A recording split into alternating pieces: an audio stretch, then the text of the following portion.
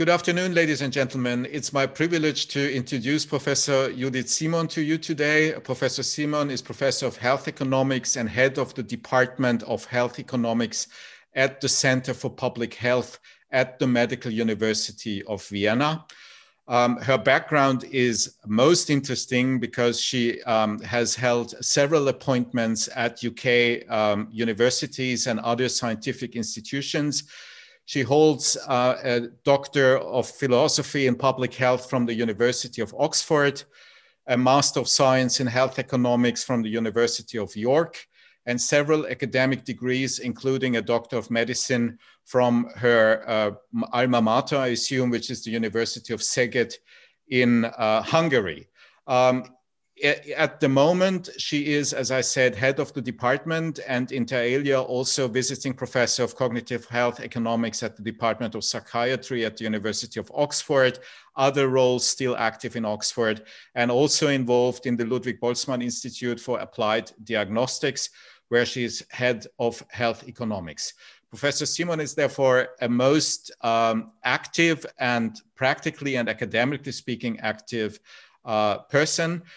We have one thing in common, as I just learned before this starting of the conversation today, is that she also came to Vienna some years ago and was asked to build up a completely new department, this department that she is still running, the Department of Health Economics, from scratch. And it will be very interesting, therefore.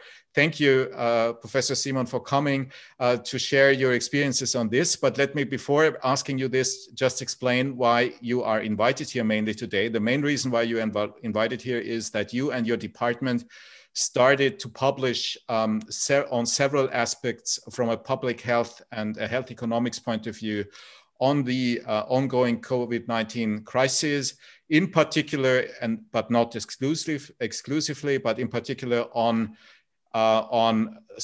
psychiatric and other mental health issues that come with COVID-19. Thank you very much for being with us. First question, therefore, how is it to build up a department in Vienna, and what are you doing as a department at the moment? Yes, firstly, thank you very much for the invitation. It's a pleasure to be here, and hopefully we will have an interesting 1 hour. And also, I would like to welcome the audience who are sitting somewhere in the background. Coming to Vienna, I was in Oxford before. It happened to be a new country, a new language, a new institute. So these are already, anyone who works in academia knows that these are gigantic changes in life, in work experience. And I think we already touched upon it, that I was very much welcome, and the Medical University had a great support to establish this new line of research, health economics at the university. On the other hand, we know that Austria is not the fastest in administration and bureaucratic issues. And as we already touched upon, we experienced similar issues in the first weeks or even months of starting in Vienna, that despite all the support, having a computer or a printer even proved difficult at the first moment. But these are, I think, hurdles and challenges one happily oversees when you have the task to build up a new team, which I had. And I can say now, after 7 years, that it's a wonderful team of young researchers and administrative personnel we have. We have about 12 faculty members and administrative persons, and a few additional PhD students at the department. We do a lot of work, mainly focusing on economic evaluations. It's an area of health economics trying to support decision-making with evidence. Decision-making in terms of comparing different treatment options, which one is better value, more cost-effective, what should be the order of treatment pathway for different patients, and also trying to discuss resource allocation questions and providing expert information and data for this. So this is the profile of the department. In terms of background, we are very mixed. You asked me to touch upon this as well. So we have people with economics background. I have some PhD students who have clinical backgrounds. They are medical doctors, but we have mathematicians, public health people as well, social scientists, because health economics is in reality a social science. So it's a subspecialty of economics. And so I think we are an independent institute and very much focusing on working with clinicians and decision makers about producing health economic evidence. Are there any lawyers in your team? No lawyers. Okay. But we work very closely, which I know you will not, with ethicists. Economics and ethics have a lot of in common, and as part of this collaboration, we very often tumble upon legal questions. So I'm sure these are free approaches to the same questions. Absolutely. I saw that you were publishing with Alena Büchs, for example, who's a colleague very active in ethics. Actually, from a lawyer's perspective, there are some differences between ethics and law, but I'm very much aware of that for non-lawyers, this is in a way the same field, right? So because it's normative in a way. I actually, why I mentioned, because we have, there are a lot of, it's fascinating, I think, when you work in these multidisciplinary teams to see that how the same question, how differently you can approach. And we actually had quite a lot of discussions with Alena about the same question before even writing the publications or designing the study and trying to find a common ground. So I'm sure legal people would be the third angle to the same question. Absolutely. And it's very interesting. This is more a problem of my domain now. It's very interesting to see that the legal people are often rather disconnected, both from the economical and from the ethical debates that are ongoing. And the legal layer is somewhere isolated, coming at the very end, and not necessarily linking together everything in the best way possible. And perhaps this is even something which we see in the ongoing COVID-19 situation now, without needing to go into any detail here already now, but if you wish we could, because I think this is also happening at the moment, right? So the legal layer, which is the COVID-19 Maßnahmengesetz and all the other regulations, is set in between the political debate and the expert debate and the communication outside. And I'm wondering why this is. I'm not sure yet why this is, but from a legal point of view, it makes things rather difficult because you are always late and you are always the killjoy in a way, or the troublemaker. Which is part of my day-to-day experience, but it's rather exhausting if you do it every day, right? Yeah, it's not proactive activity at the moment, but more retroactive. Yes, and you hear. I'm not an expert, and I find this discussion also very interesting on my side. That what you learn from the media is that usually first something happens and then you have to adjust the legal background to it so that at the end it works on all sides. Yes. And I think this is exactly what you mentioned. Absolutely. The typical self-understanding of many lawyers is react to something which has already happened and bring it back into order, and not proactively shaping the future, right? So it's a different domain. Absolutely. Yeah. But in principle, is it a coincidence that lawyers are not part of your team, or is this true for the whole academic discipline or peer group in which you are in, that lawyers do not really play a role in this? No, I think what we are doing is collecting data and analyzing it, and this usually requires very strong quantitative skills, and then providing the results as evidence to decision making. And I think what happens then with this evidence then already is moved to the decision making level. And I think this is also where the legal impacts come into. So we kind of provide the information. Yeah. And then what happens to that information is not dependent on us. And I think this is why we are not directly working with lawyers. But for example, I have to admit that in that sense that we develop new tools, for example, questionnaires. I'm also coordinating a big European project there as well. We have a lot of new tools coming out for economic evaluations. And when we are thinking now about commercialization and developing business plans and how to make this available for the public, there we are involving, of course, people who are experts in IP and also relevant law. And we work with colleagues from the medical university in this respect. But this is more of a, again, next step.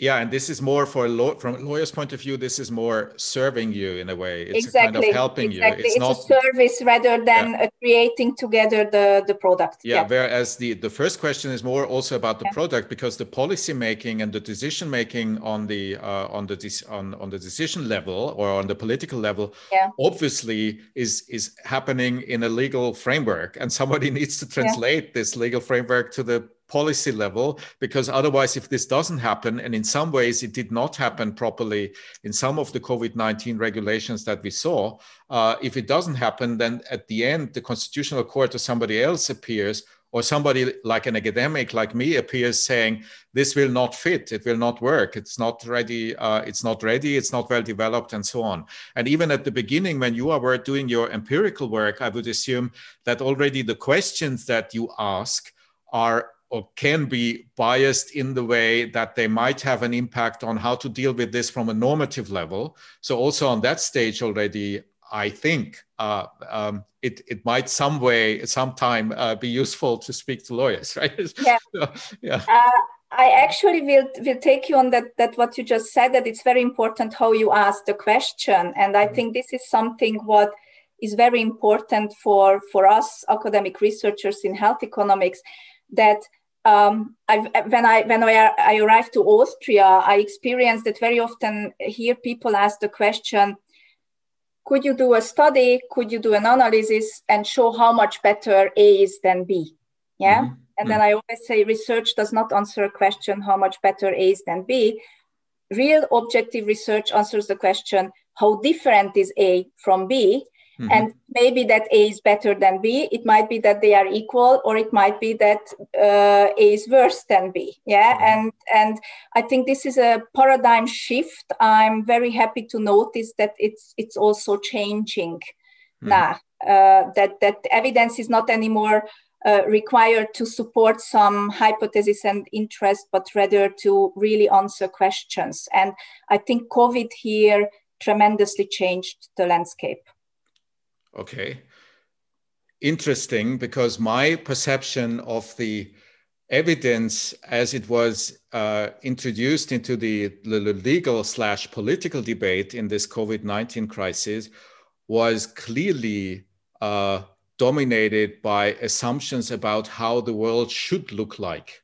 So it was the opposite of how alternative A, B, C, or D might develop. It was clear, and it still is very clear in my view, that there are some targets that should be achieved, and then everything needs to be fit to that target, including the statistical evidence, and not the other way. But perhaps it's just, again, my lawyer's perception. Would you not agree on this? No, I would not agree. I think a lot of the modeling that is going in the background is not supporting, you have to come up with a certain number to support the political decision, but trying to preempt what will happening. But I think it's, again, maybe we are involved in different sections of the decision making, and I can see that this might be why we see this differently. On the other hand, I have to agree with you that, and today I just had a journal club with my students, and we discussed this, that what is really what is the ultimate aim?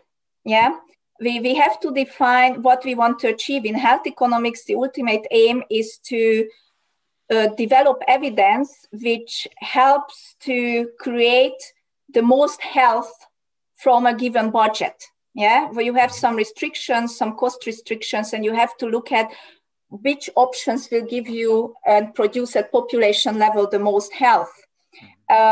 Therefore, I not necessarily, from a health economics viewpoint, if you conduct a relevant analysis, not everything that happened in Austria or in any other countries and decisions would fulfill this, this general health maximization object.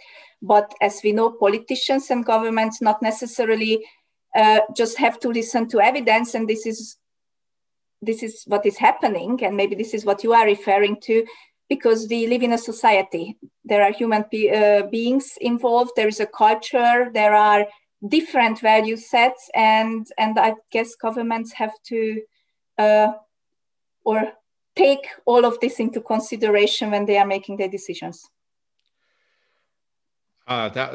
There's a lot of very interesting in what you're saying. Let me start with the following. Perhaps I should clarify a little bit more what I meant before. So my feeling from the very beginning, from March onwards and until today, is that there is, for example, a clear goal, which is under no circumstances ICUs in this country may be overpopulated. So we need to do whatever it takes to avoid a situation where people do not get an ICU bed if they need one, which is interesting because it's not identical with your assumption that the maximum of health needs to be achieved.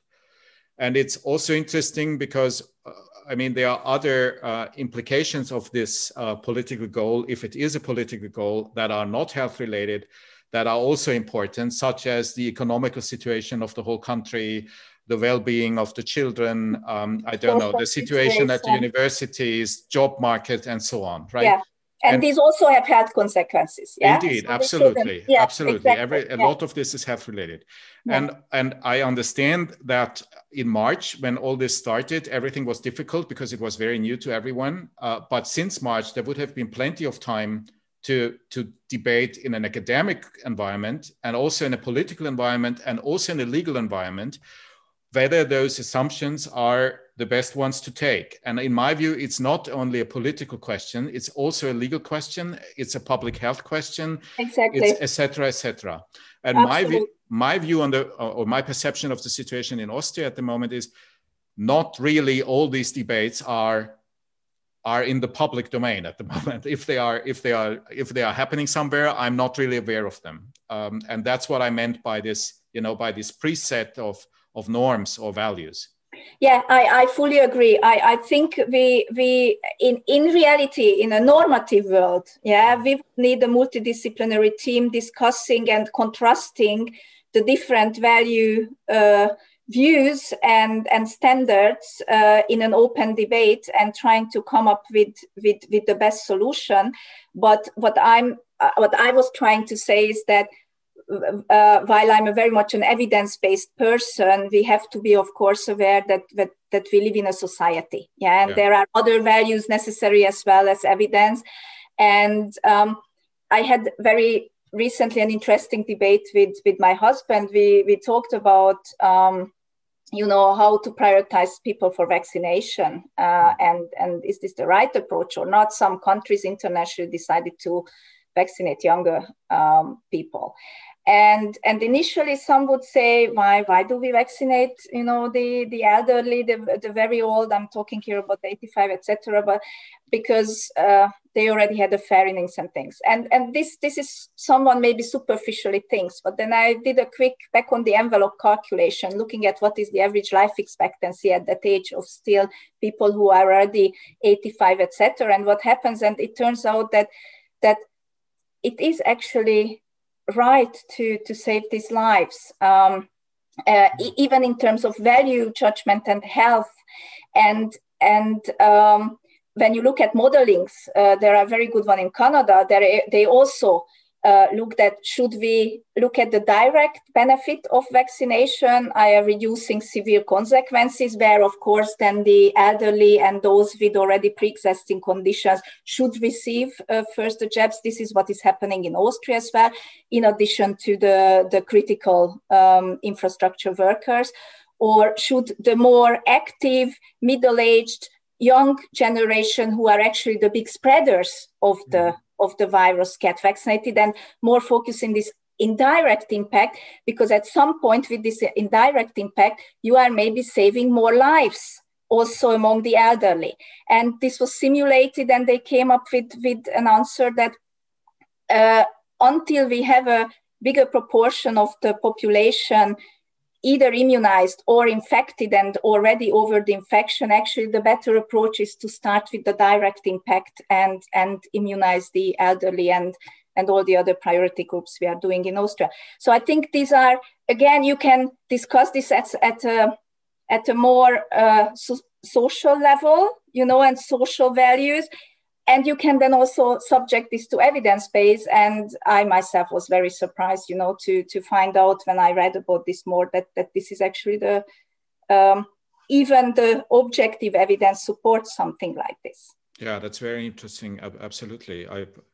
Could you then perhaps give me a short impression, or share with me the impression whether you think that this transfer of the evidence-based knowledge into the political system and into the political decision-making in a crisis like this one that we are facing at the moment in Austria is organized in the best possible way, or whether you would see some room for improvement there, and if so, where? I don't think I'm the best person to discuss this in that sense, that I'm not sure that I see and know all the angles of what's happening in Austria. I can only give a personal opinion. There is definitely room for improvement. But if you look at internationally, I'm also involved in the European Public Health School COVID task force, and there we discuss this. As many countries as different approaches to this. And it's very much influenced, again, by culture, by existing advisory bodies, whether there are these already in place and they can now be retasked to deal with COVID, or they have to be newly set up. Who should be, how the members of this task force need to be selected. Definitely they should be multidisciplinary. I would say that definitely there would be, I think, opportunity to have more transparent expertise brought in. But I would be, I think, the prime minister of this country if I would know the answer to this. And I think, again, it's very easy to criticize and not providing necessary better solutions. I don't think there is a one bill fits every country solution to this. Mm-hmm. Okay, then perhaps a little bit more precisely asked in another way, are there any measures taken so far in Austria in where you, from a regulatory point of view, such as lockdown, schools closed, universities not open, etc.? Yeah. Any of those measures taken where you have the impression that the evidence base is insufficiently developed, or is everything in a way at least, or did the transfer at least work in the way that everything can find the basis in the evidence if needed? Yeah. For this, I would need to be involved directly in the relevant committees, etc., to know what evidence is discussed there. Yeah, in order to answer this question. So I cannot answer this question.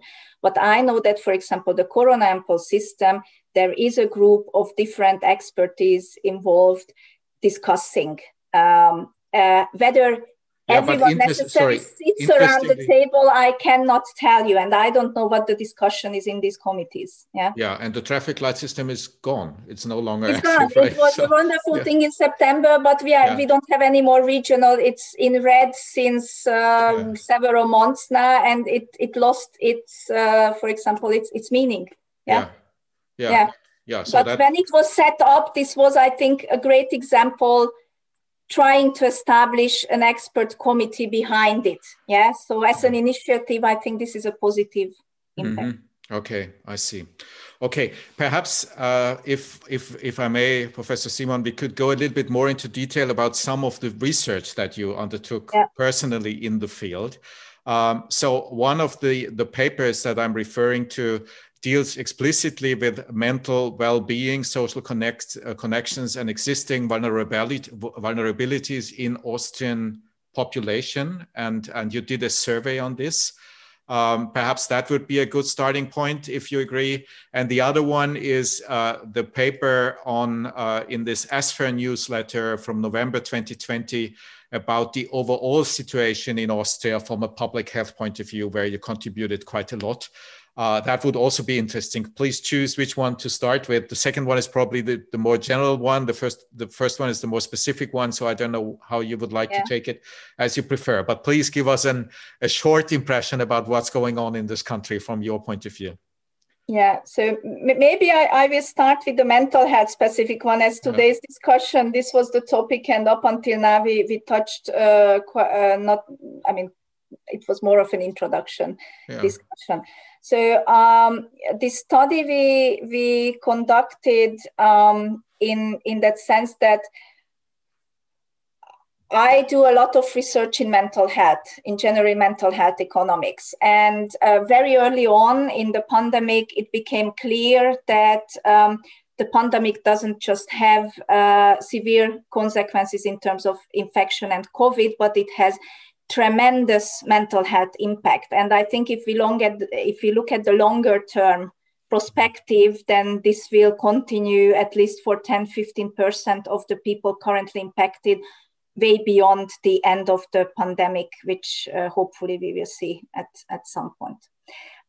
So this was a research topic that was in any way very close to my expertise. Another research, what we do is outcomes research, and to really try to see what are the best outcome measures to really capture the impact of COVID on mental health. And there is the capability approach, which was developed by Amartya Sen, who is a Nobel Prize holder. I don't know whether it says anything to the legal audience.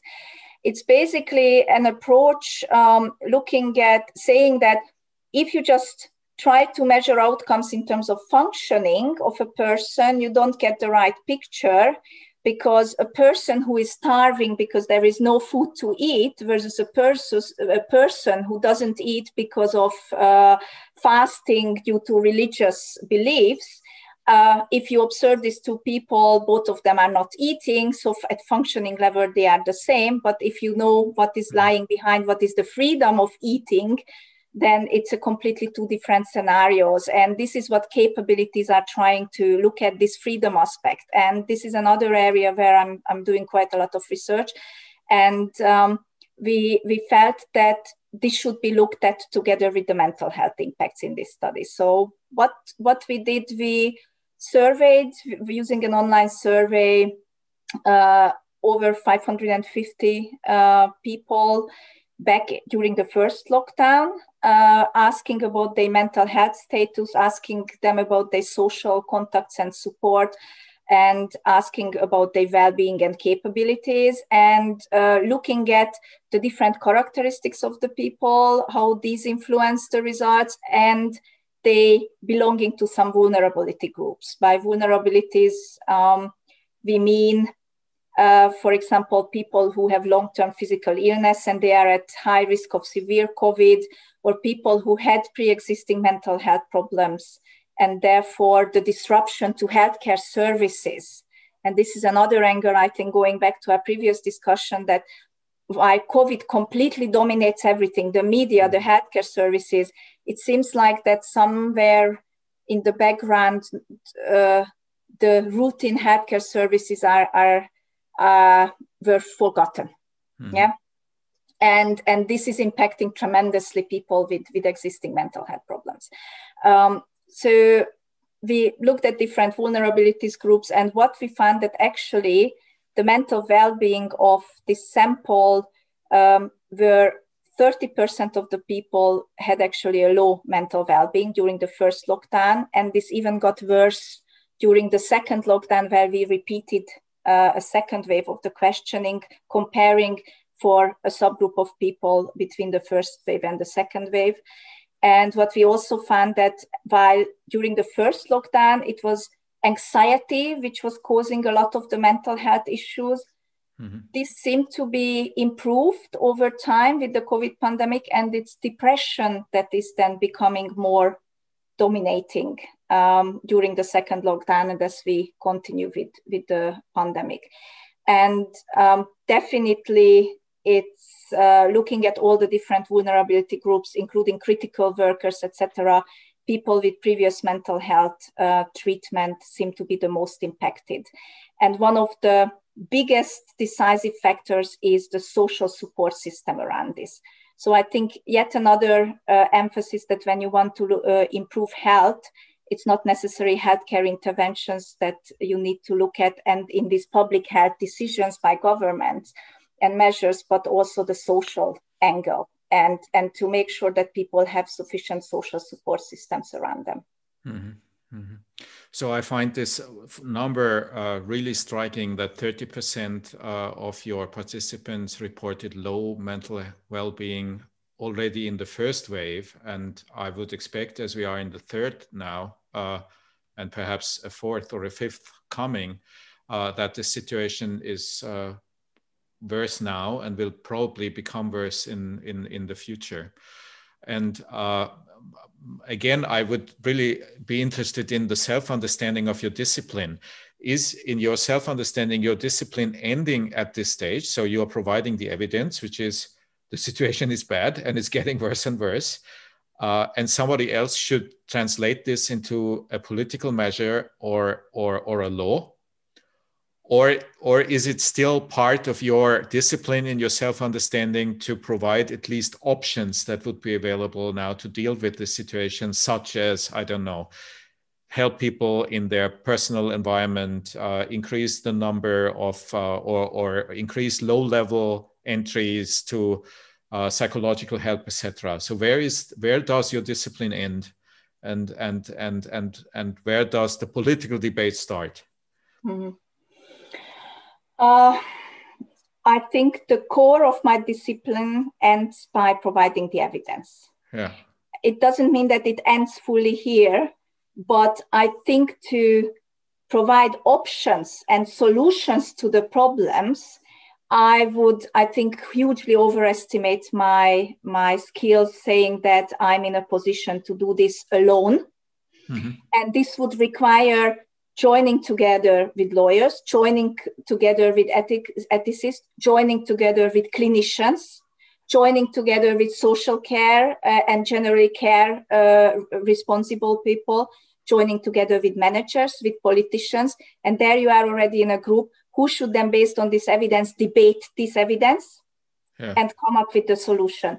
I see our discipline necessary to be part of this discussion, but not as the sole provider of the solution. I think this would be a huge overestimate. Okay, I understand that, and I share that point. I would, however, like to ask you whether you have the feeling that anybody in this whole social system that is very complex in which we are in, that anybody of that realized those figures as being important? I mean, is there any feedback on this? Yes. And did you see any measures taken as a reaction on this research that you would like to emphasize? So in terms of Austria, this research has been published. The ASFER report has been published. I had some recent discussions with the social insurances. And I'm not the only one who is researching this topic. Yeah, there are other colleagues who are looking at suicide, etc. Definitely, it's gaining attention. Whether anything has been done specifically on these results, I'm not aware as the impact. But I can tell you that all of the international evidence that is emerging and where we are part of this, the WHO, the World Health Organization, actually run a survey in 130 countries in last year, over the summer, where they actually wanted to see the disruption in mental health services caused by COVID. And they found out that about close to 90% of these 130 had a major visible disruption, and about 60 to 70% of the services were not accessible during COVID in these countries. And many of the countries, about 80% of the high income, 50% of the low income countries, implemented as part of the COVID response plan some issues to tackle the mental health problems. But many of these countries, about 80%, did not receive additional funding for this. Mm-hmm. So here we come to another problem. One thing is get your results out and noticed, get in discussion with the right people who are able to change something. And then comes to it, it's very nice to have a plan, but usually these plans require funding and where this funding comes from. Mm-hmm. So I think these are 3 layers of potential challenges to overcome. Yeah, and when it comes to the funding and mental health related funding in Austria, would you be willing to compare the country with others? Are we in the lead here, or are we in average or below average? I think if I compare to many countries, we are not in a bad place. Mm-hmm. Yeah? If I compare, for example, the availability of psychotherapy or psychoanalysis in Austria with the United Kingdom, where I'm also very aware of the situation, we are much better off. Yeah, to provide available treatment for the people. So I think in international comparison, we are not so bad, but this doesn't mean that COVID is not impacting our people and our population in Austria. And we found out again in the same study, and I don't want to read too much into these results, but for example, the people who had previous mental health treatment prior to COVID, only 30% of these actually had mental health service use during the COVID time. I'm talking now about the first lockdown, so the initial kind of first few weeks. This potentially means up to 7% reduction in mental health service access. I'm not saying that this is the true number. Many of these people didn't need mental health services, but definitely this is an indication of very similar findings like the WHO. Yeah, and that's also very interesting from another point of view, which is if you have these figures and if you have the Austrian legal political system, who would be then the group or the person changing this? I think it's very difficult in your layer system to target the target on layer 2 and 3, because it's not just the health minister, or it's not just the social security system or region A or B or the individual doctor treating the patient. It's such a complex mixture of institutions, people, responsibilities. Is there anything important happening in the reorganization of this from your point of view that should be highlighted or emphasized? Yeah, I mean, in mental health, and I think this might be very interesting for your department and the area, actually a lot of telemedicine and e-health interventions have been implemented, not just in Austria, internationally. And this is definitely better than not being able to have access to services. And I think the speed of expanding this type of care has been never experienced before. And I think in terms of data security and legal issues, this would have never happened if we wouldn't have had COVID. This has positive impacts. It might be more flexible. It definitely provides a short-term solution while we have the pandemic ongoing. Some treatment options, we have evidence that they work, for example, cognitive behavior therapy. This can work just as well online as in person. So I think if I have to say something as positive, this is a positive impact. But, and here comes the but, will this be kept up, and to what extent? There is still among clinicians debate whether this should be seen as a positive change, and some of it kept after the post-COVID, during the post-COVID era, or we should return to traditional mental health care as we had prior to COVID. I think the real reality will be somewhere in between these two opinions, but I think it will be fascinating to see what remains there from the digital new interventions and provision. Yeah. I may say that, of course, from my discipline, this is a dream, because there are so many wonderful legal questions in this, and so many interesting issues, from data protection to data security to exactly. Property questions, etc. Very interesting. But let me just emphasize one question here. I would assume that accessibility to e-health solutions in mental well-being has a clear social implication, which is that only people who have the necessary income, who have the necessary education, etc., have the room where they can have an online session, etc., are able to make use of this, whereas people who are much more under pressure may not. So I would assume that this might be one more brick in the wall of social separation in this country. Yeah, the inequalities will grow. Yeah. I mean, we see this not just with mental health, we see this with children, you know, but I don't want, this is a huge topic, and I'm sure someone else will talk about this in this series, or already have talked about this.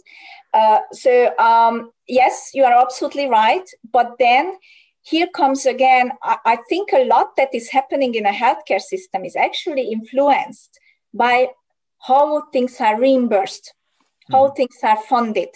And this is a crucial point. So sometimes I have to move away from mental health for a second to explain what I mean. For example, there are simple operations that maybe someone is able to do as a day surgery. Someone goes, stays for a few hours, the surgery is done, and then in the afternoon could go home. But if the reimbursement system works in a way that the hospital would only get this cost refunded if the patient is hospitalized for a night to stay in the hospital, then of course, there is an incentive, a tremendous financial incentive, to treat these patients as inpatient and keep them for a night. Again, I think tremendous legal, social, ethical issues here. And I think so when you said who should make these decisions and who should be involved and what will happen, I think this cannot be a single decision of social insurances, a single decision of ministries, a single decision of academics, or I think we need all of these people around one table to discuss and try to preempt the consequences of these funding decisions. And again, the question is how to organize the forum in which this debate should then happen, because when I arrived to Austria, as again I said, in the UK, this works very differently, and I had a different professional experience.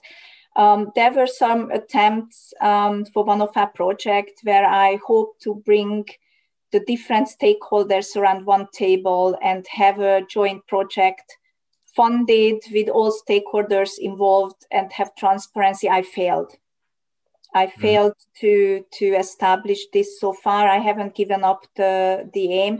This is again, I think you have to overcome here structural boundaries that is embedded in a long historical background, and simple, the society needs time.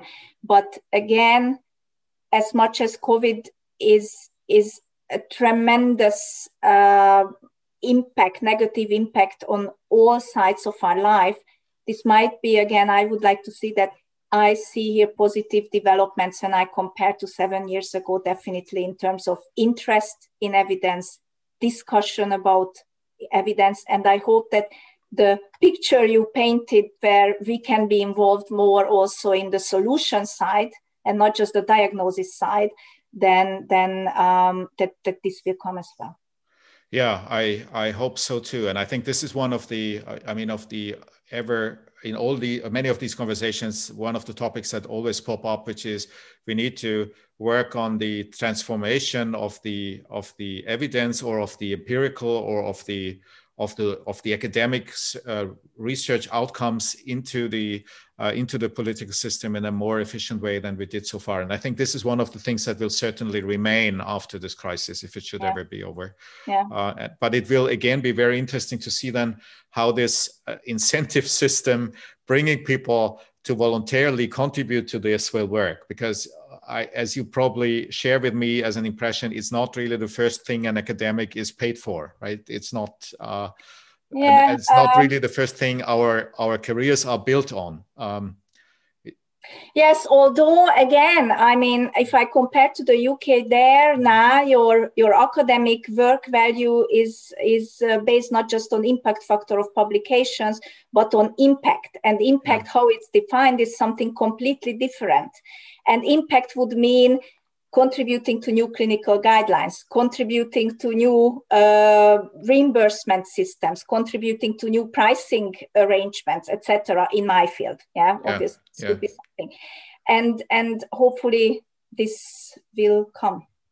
Yeah, and at the same time, I'm not too familiar with your field, but I would assume if there's a vacancy somewhere and somebody is appearing with 3 high impact journal articles and the other person is coming with important debates with local politicians on the COVID-19 crisis, it's not necessarily the latter one who will get the job, right?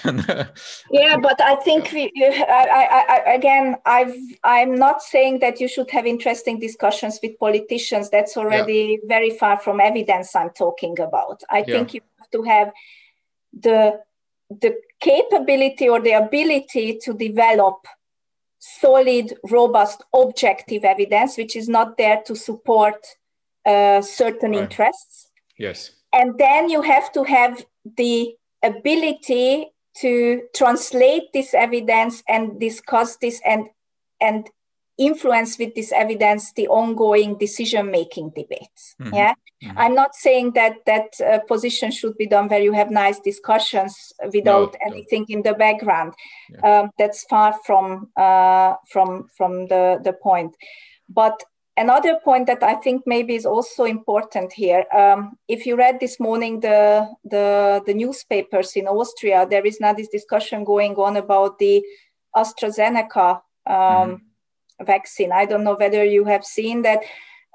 Some information was spread about that it doesn't work for age groups 55, 65 over. And it turns out that this is shown in the media as, if I am a layperson, I read this, it doesn't work over 55, 65, I don't want to get the AstraZeneca vaccine. It's already influencing the public's mind. What turns out is the truth to be is that simply the clinical trials which AstraZeneca conducted had very few people in it, participants, who were over this age group. So it's not that it doesn't work, we simply have no evidence of effectiveness. And it's a very different thing from no evidence of effectiveness from evidence of no effectiveness. Of course. But until this is not shown to the public, this kind of information can be completely misinterpreted. And I think where I also see our role very important, experts in whatever field we are, legal aspects or health economics, to make sure that evidence is correctly provided to also to the greater public. Yes. So this brings me back to the possibility to clarify again what I wanted to say before. Of course, by no means I wanted to make fun of your discipline by saying, speak to somebody and try to influence those people. I just wanted to emphasize that perhaps the way how academics are incentivized in your discipline and in my discipline might not necessarily correspond with a system where such an expertise like the one that you are mentioning at the moment is urgently needed. Because if you give an interview today explaining that the vaccine is not effective over 65, but it's just not clear whether it's effective or not because the testing group was too small. This is time that you need to invest into communication to the public with your personal and academic background that you cannot invest in writing a high reputation paper. Exactly. Yeah. I think we are on the same page. What I'm saying is that it's how your output as an academic is evaluated needs to change. And this is again a paradigm shift. This has already happened in the UK. There, it's not just the impact factor that is taken into consideration.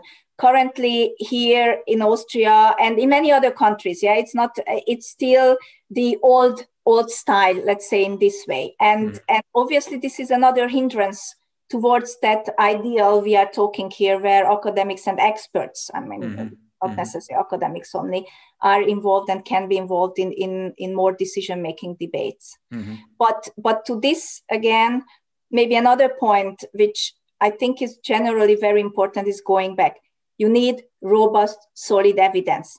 This requires time, this requires methodological knowledge, and this requires funding.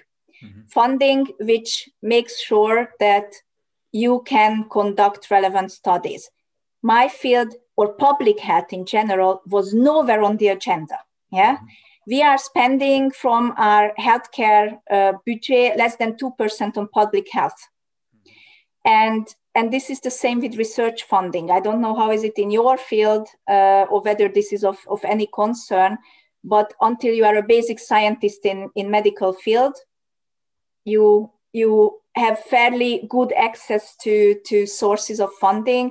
Until you are a more applied health services, public health researcher, it's almost impossible to secure local national funding. And that's also true for European funds? Or is no, not at all. And that's why it's not accidental that a lot of the work we do is via European funding. Yeah, that's the same is true for my discipline. It's when the more application near it's getting, the more it's European money, right? So yeah.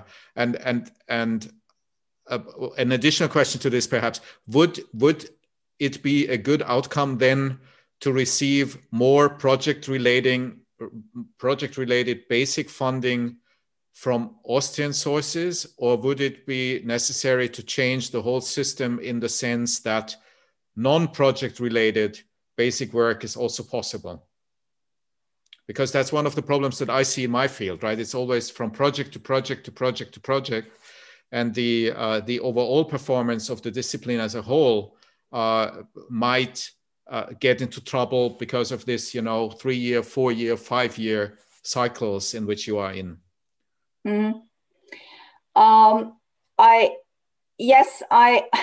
You need projects, whether we are talking about competitive grant funded project or someone gets some money to do quick research on something. I think it would be better if priority research questions again would be decided together with involving the decision makers and what the system needs. And if there would be then proper funding behind this, but this would be done on a competitive basis and not in terms of who knows who or where a quick funding can be done for some small questions with questionable methodology, etc. Yeah. Okay, so there's another room that we could enter about how research in this country is funded, which is very interesting, but probably a little bit far away from the COVID-related issues of this talk and the mental health-related issues. Let me perhaps close this very slowly by asking you one more general question, if I may, about the other paper that we did not really stress too much now about this spotlight on the Austrian situation. I found it very interesting that I found a figure there about compliance with the measures taken. And the outcome there was that the compliance was quite okay in the first phase. And I mean, that's now my layperson's translation of the figure. The question I would have now is whether you think that has changed and whether there is a relationship between the mental well-being part of your research and the compliance question. So are people with poor well-being less likely or more likely to comply with the rules? Yeah. So overall, about 3/4 of the people reported that they were happy in the first lockdown with complying the measures. This went down during the second lockdown. We again asked about the public health measures and how what is the perception of them and how they comply with it. So you are absolutely right, this went down. But again, for example, if you look at mask wearing, during the first lockdown, people found this less necessary than during the second lockdown. So this is again changing shifts. What was the most, I think the two key public health measures I would like to mention in this respect. One is contact to family members and close relatives and friends. This is the one that people complied with least. And this remains this finding, and they find the most critical. And here I again go back. It would be something that could be possibly very sensitively treated in future lockdowns. We see that in the current lockdown, there are some improvements already. Yeah, for example, you can visit people in elderly homes, etc., although restricted, but some relaxation was here. And this could tremendously improve mental health, well-being as well. This is one of the measures that was very much impacting anxiety and isolation, feeling of isolation, and generally a development of mental health conditions. Okay, so that's certainly a lesson to learn. I'm very grateful for this. Professor Simon, thank you so much. Is there anything you want to add? Any last important point before we close this session that you want to share with us, or did we cover all the necessary points already? No, I think we covered everything. I think there is just one point maybe I would like to come back at the end, that while COVID is very much an infectious disease with severe consequences, hospitalization and death, there are other consequences of this, and we should not shift the focus in our healthcare system only to one illness, and we have to make sure that people who already had previous health issues, people who will have health issues, physical or mental health, as a consequence of COVID longer term, and also people who work in the system and are the key to run a healthcare system, their health is also taken care of, and it's not forgotten in this extremely difficult situation. Thank you. Indeed. I completely agree with you. Thank you so much. Thank you for this 1 hour. Thank you to our audience. Please stay with us, stay informed, and stay or become healthy as quickly as possible. All the best to all of you. Have a good afternoon. Bye-bye. Thank you very much for having me. Bye.